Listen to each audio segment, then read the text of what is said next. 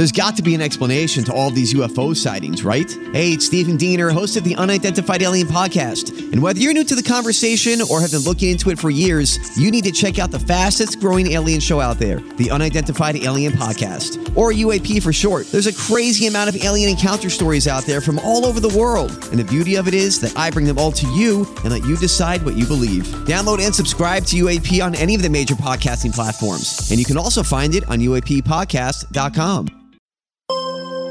This is a WTOP original podcast. Coming up in this episode of Target USA. The assassination of a Hamas leader in Beirut and an attack near the gravesite of an Iranian general. It's led to calls and cries for revenge, starting with Hezbollah and its leader. He said this is a horrible crime of what happened, and no one should be silent of this. But Hans-Jacob Schindler, senior director at the Counter-Extremism Project, noted something interesting. But he made no concrete threats against Israel, creating a very complicated situation. About the killing of Aruri in Beirut. Israel has been quiet about the killing, but the operation, according to many, has the hallmarks of an Israeli operation. Look, when you look at this high-value target from the Israelis' perspective, it certainly would resonate throughout the Hamas leadership as well as the PIJ leadership and the Hezbollah leadership. In other words, this assassination would make them very insecure. Fred Burton, former State Department counterterrorism agent, and Hans-Jacob Schindler, senior director at the Counter-Extremism Project, they both join us on this program to talk about these explosive events. Coming up on this episode, from WTOP in Washington, D.C., this is Target USA. America has a target on its back, and on this program, we investigate the threats, the people behind them, the agencies fighting them, and the impact on you. This is Target USA, the National Security Podcast. I'm J.J. Green. We have two guests on this show. First up is Dr. Hans-Jacob Schindler, Senior Director at the Counter-Extremism Project. 2 days, two very explosive, literally, events have taken place in Lebanon and in Iran. And both of them have implications for a wider conflict in the region. We don't know a lot about either one of those situations, at least the backgrounds in terms of what took place, but that's why we come to you. So let's start first with Salah Aruri, and then I'll ask you about the situation that took place in Kerman in Iran. But first, the killing of Salah Aruri. What do you know? So here is what is known, and I think also fact so far. So a couple of days ago, after a meeting between Hamas, Palestinian Islamic Jihad, and Hezbollah, but after the Hezbollah officials have left, a drone strike happened at an office building where these meetings took place and killed Aruri and a couple of other Hamas guys of lesser rank. Aruri is a very significant player in the regional, even global Hamas network. He, again, is a close friend of Sinwar. Both joined Hamas very early on in 1988.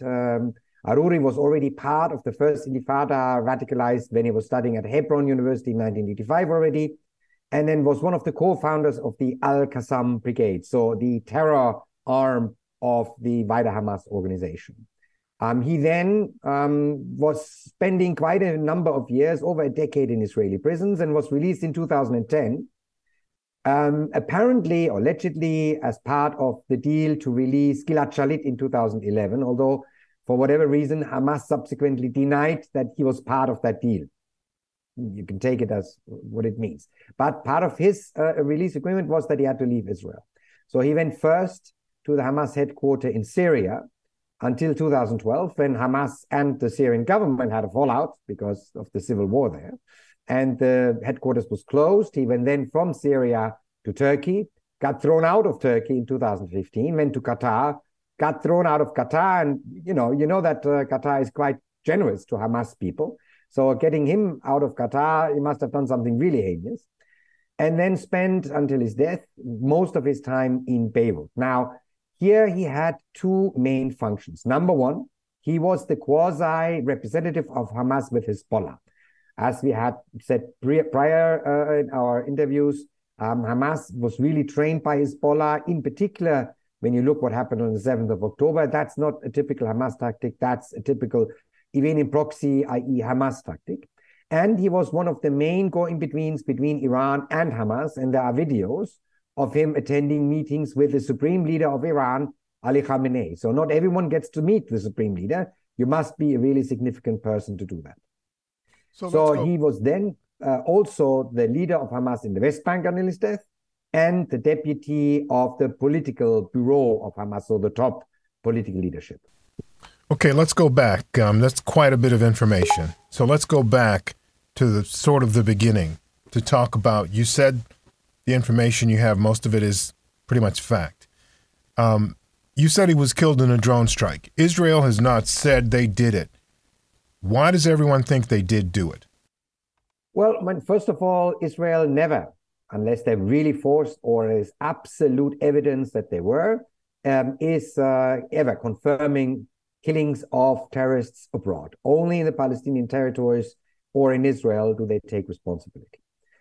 Secondly, everything points towards Israel, including, of course, statements by Israeli politicians. So the head of the Foreign Affairs Committee in the Israeli parliament tweeted and congratulated the IDF, the Mossad, and the Shin Bet, so the external and internal intelligence service of Israel. But also Mark Regev, the senior advisor to Prime Minister Netanyahu, went on an American TV channel and said, whoever did it, I don't know who did it, this was not intended to target Hezbollah or the Lebanese state. So he doesn't know who did it, but he knows exactly who it was targeting. So obviously, they're not going to officially say they've done it, but it's pretty absolutely clear that it is Israel. Now, and you're exactly right. I saw that statement by Regev, and I said, that's just a sideways confirmation of what it is that took place, although the Israelis will never, as you said, admit that they did that. Looking at Aruri being thrown out of all of these places, and I just want to drill down a little bit on why. What kind of individual was he, to your knowledge?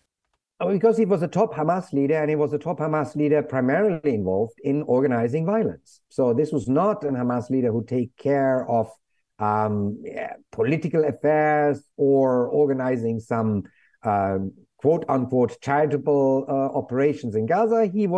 His job was to organize violence. His job was to liaise with Hezbollah, to get Hamas fighters trained, to liaise with Iran, to get weapons from Iran. He was involved in financing of the Hamas, but on the violence side of Hamas. So he was as much a terrorist as you can, be a terrorist. And I think this was even for Qatar, who has very much different standards than we have of who is a terrorist and who is not, too much.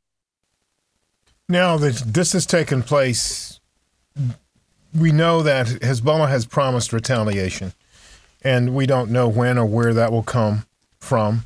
But also on top of that, today at the gravesite or near the gravesite of Qasem Soleimani on the 4th anniversary of his killing in a U.S. drone strike in 2020, there was what is known in the terrorism or counterterrorism community as a double tap. There was an explosion not too far from his grave, and then 15, 20 minutes later, there was another one. Tell me what your understanding is of what took place. Yeah. So just on the Hezbollah side, I would put a little caveat on, saying that there's going to be retaliation. So if you look at what Nasrallah has said today in his speech, it was a speech that was pre-scheduled, and there's also the connection to Kerman, pre-scheduled for the 4th year anniversary of the death of Qasem Soleimani, the Iranian Al-Quds Force general who was killed at Baghdad airport 4 years ago. In that speech, he, number one, repeated again that this attack of October 7th was a wonderful thing, but it was not a Palestinian idea. That definitely doesn't mean that Hezbollah is eager, even at this point, to get involved in this. Secondly, he said this is a horrible crime of what happened, and no one should be silent about this, but he made no concrete threats against Israel. Again, indicating that neither Hezbollah nor Iran are willing to do more or significantly more or sustainably more than they're doing right now in order to help Hamas. So pinpoint attacks, slightly ramping up the pressure at the northern front of Israel, and 90,000 Israelis have been evacuated from northern Israel because of these Hezbollah rockets. That's as far as they are willing to go at this point. The real pressure that Iran does on the international community actually happens further south at this point. It's not the rockets on northern Israel, which is horrible and a real problem for Israel, but what the Houthis are doing in the Red Sea on Iran's behest. And Iran said a weekend ago that they are, if things go wrong, going to close the Mediterranean, which means they are going to ask the Houthis to do much more to attack international shipping. And that really harms the global economy. There are several shipping lines, including Maersk, who are avoiding the Suez Canal, which means there is a significant drop in revenues for Egypt.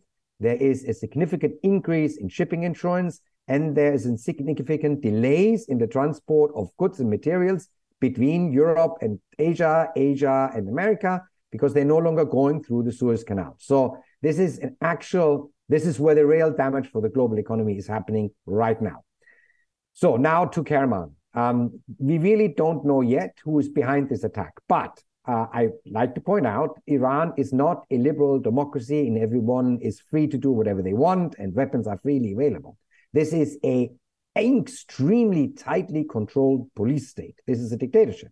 And so someone at a very significant public event for the regime, so this was not an opposition demonstration, this was 100% a regime show of force. It's the 4th anniversary of the death of Soleimani. It was a big event at the gravesite and at the funeral site of Soleimani planned, with thousands and thousands of regime supporters attending. And here, 2 bomb explosions, which means a really sophisticated planning, obtaining of explosive materials, the placement of the bombs, and killing of over 100 people and injuring scores more.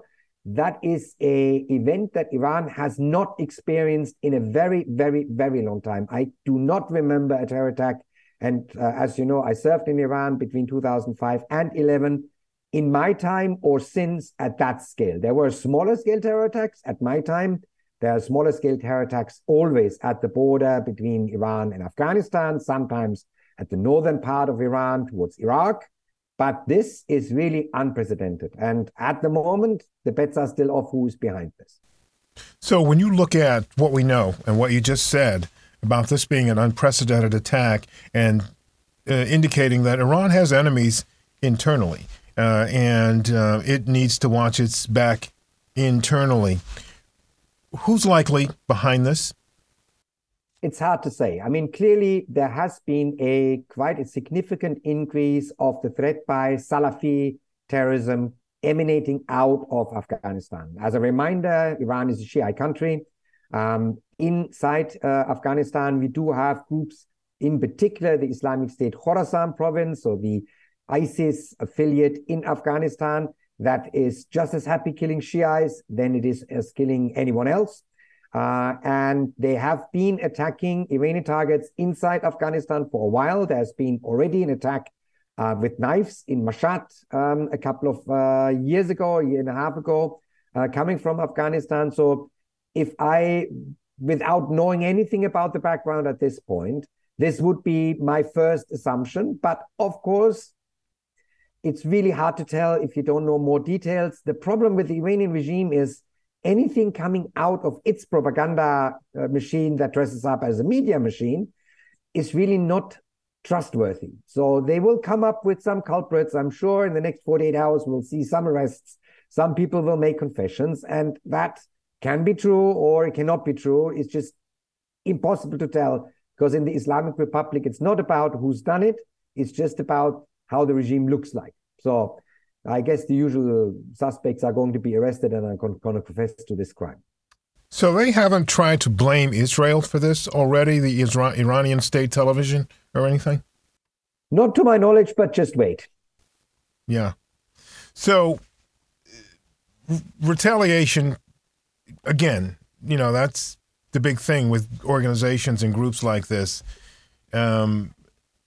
They will most likely try to go after whoever did this in some way. But I suspect, though, they're going to try to leverage this as well to try to gain support from others. I'm speaking about Iran here. How do you believe, how do you think they might try to use this to their advantage, the government? Well, this is a very tense situation. The Iranian regime, unfortunately, is usually strategically quite smart in what it does. So rather than lashing out in the next 48 hours, I would say the Iranians are more sophisticated than that. After the killing of Soleimani, it took a year and a half before the real serious Iranian action came. So if it was anyone but Islamist terrorists out of Afghanistan, if there was anyone else behind it, or if the regime decides to spin it that way, it will take some time, but there will be a response. But immediately responding is not the style of the Iranian regime. What is it that the U.S., the West, and others that might be allied with Israel and against Iran and against Hezbollah and against Hamas, what is it that these countries and governments and political organizations need to worry about? Well, first of all, we still have this continuing chance, threat, risk of regional escalation. At the moment, after the speech of Nasrallah, I would say the chances that Hezbollah is going to go into a full-out war with Israel and then having the same experience that it did in 2006, where it may win on the propaganda front, but it will lose most of its infrastructure that it has, is not extremely likely. Hezbollah has to make sure that it keeps the power balance in Lebanon. Hezbollah is acting on Iran's behest, who's clearly not interested to escalate this in a point where there is a chance of direct attacks against the Iranian homeland. And it has this other ability with the Houthis in Yemen, something that there is great hesitation to touch, right? So we have this international maritime force. They have shot down rockets that are very cheap with extremely expensive rockets. They have sunk some Houthi boats, but they have not, interestingly, bombarded any Houthi launch sites inside Yemen. Clearly, at this point, the international community does not want to get involved in the Yemen conflict, potentially because they've seen what happens if you do on the experience of Saudi Arabia and the UAE. But this is where the actual choke point is at the moment. And this economic damage that is done now, and for Europe, you have to take into consideration, we still have a massive war going on in Ukraine, which ramps up energy prices. The last thing that European economies need now is transport and supply chain difficulties from other areas of the globe.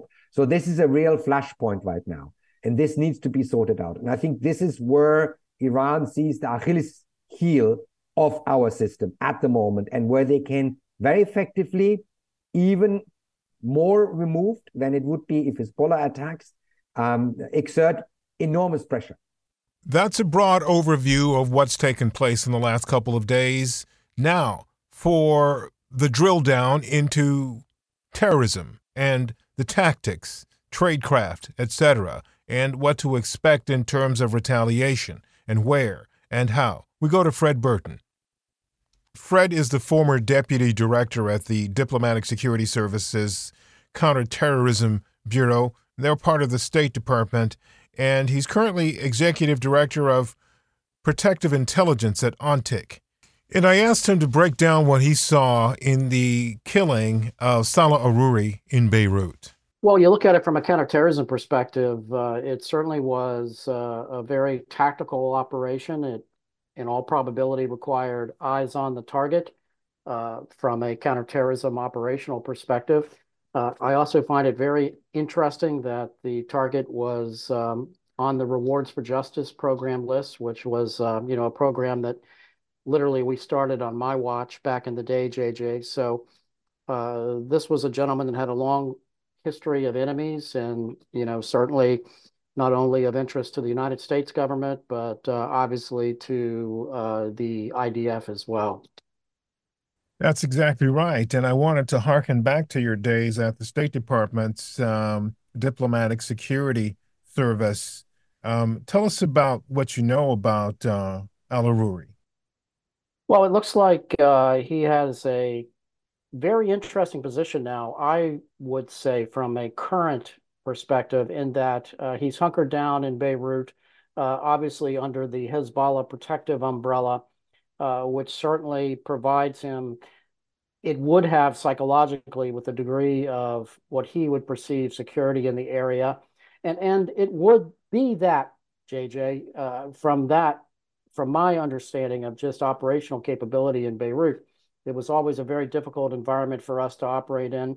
There's always historical concern for, the bombings that happened in 83 and 84, the embassies and the Marine barracks and so forth. But when you look at that just from operating a denied area and the Israelis having that kind of tactical capability, which they've always shown to be able to do that, I hearken back to the hit on Ali Hassan Salameh of Black September in Beirut in the 70s.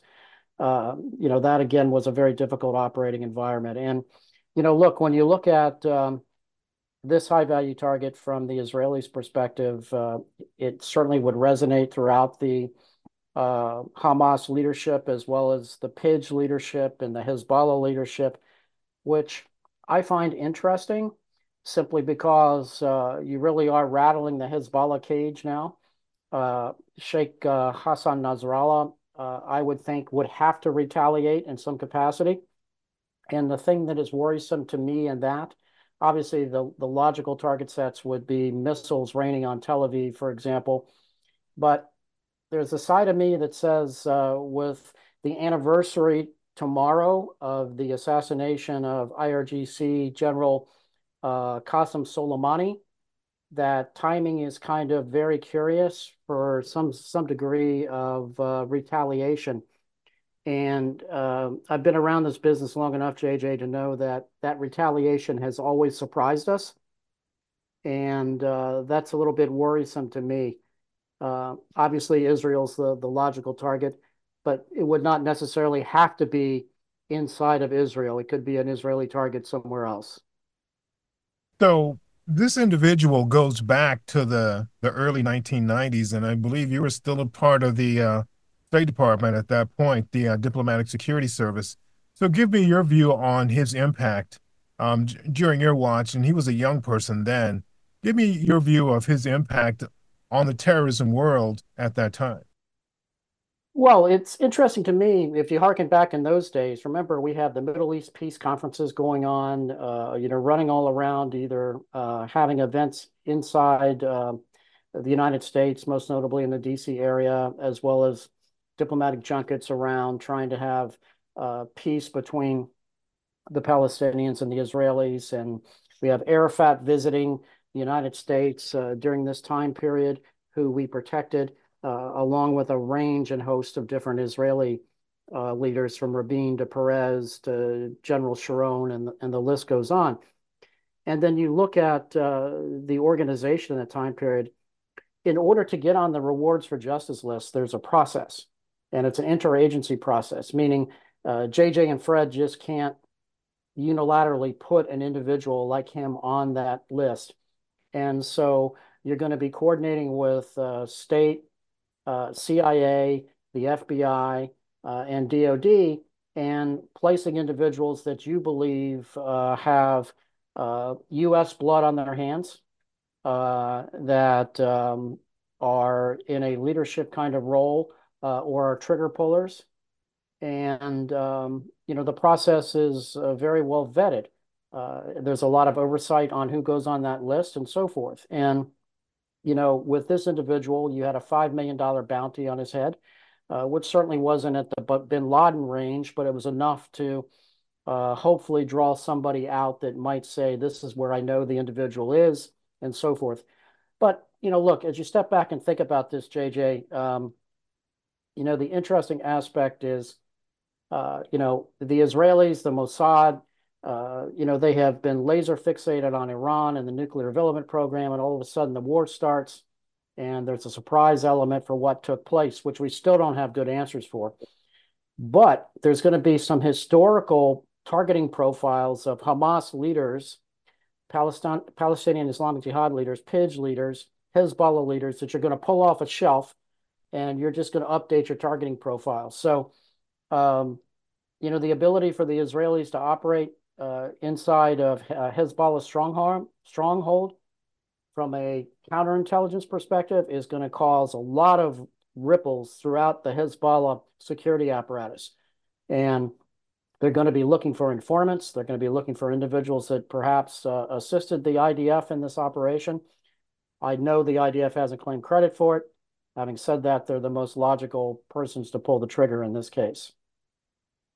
Yeah, one other really quick thing on this, Fred. The impact on the United States and what people have been talking about for a while inside the FBI and beyond about the chatter here in the U.S. Essentially being at unprecedented levels since this conflict, this phase of the conflict between Israel and Hamas exploded literally on the 7th of October. How do you think the killing of Aruri is going to impact things here in the U.S.? I think Aruri's killing is certainly going to resonate and inspire the possibility for some degree of a lone actor threat, meaning I do think that the FBI Joint Terrorism Task Force since 9/11, which has been a long time now, have done a wonderful job at kind of breaking the back of organized terror here in the continental United States, JJ. Having said that, this kind of event could spark some lone actor as a call for carrying out some sort of attack. I think that's your more probable kind of scenario. I don't see any organized terror here in the United States coming as a result of this. I would be much more worried if I was still back in Washington sitting at my seat as the deputy chief in the counterterrorism division. I would be more worried about where has Hezbollah surprised us in the past and where are those locations. And, off the top of my head, they hit us in Latin America. They had a very sophisticated car bomb we uncovered in Bangkok back in the day. And that's, to me, is the more worrisome part. You have a tactical threat here locally from lone actors inspired, then the strategic threat would be someplace that we least expect it to happen. Anything you want to add that I haven't asked you about that you think is important? Well, I think the next 72 hours will be telling. How quickly can Hezbollah and or Hamas mount some sort of retaliation? In the near term, I look for some degree of an elevated missile threat on Tel Aviv. But then in the next 72 hours, especially with the anniversary of General Soleimani's assassination, if there's anything in the works, now would be the time to pull the trigger. That's it for this episode of Target USA. Coming up in our next episode. On Christmas Eve, I got a surprise phone call from Paul Whelan, calling from prison.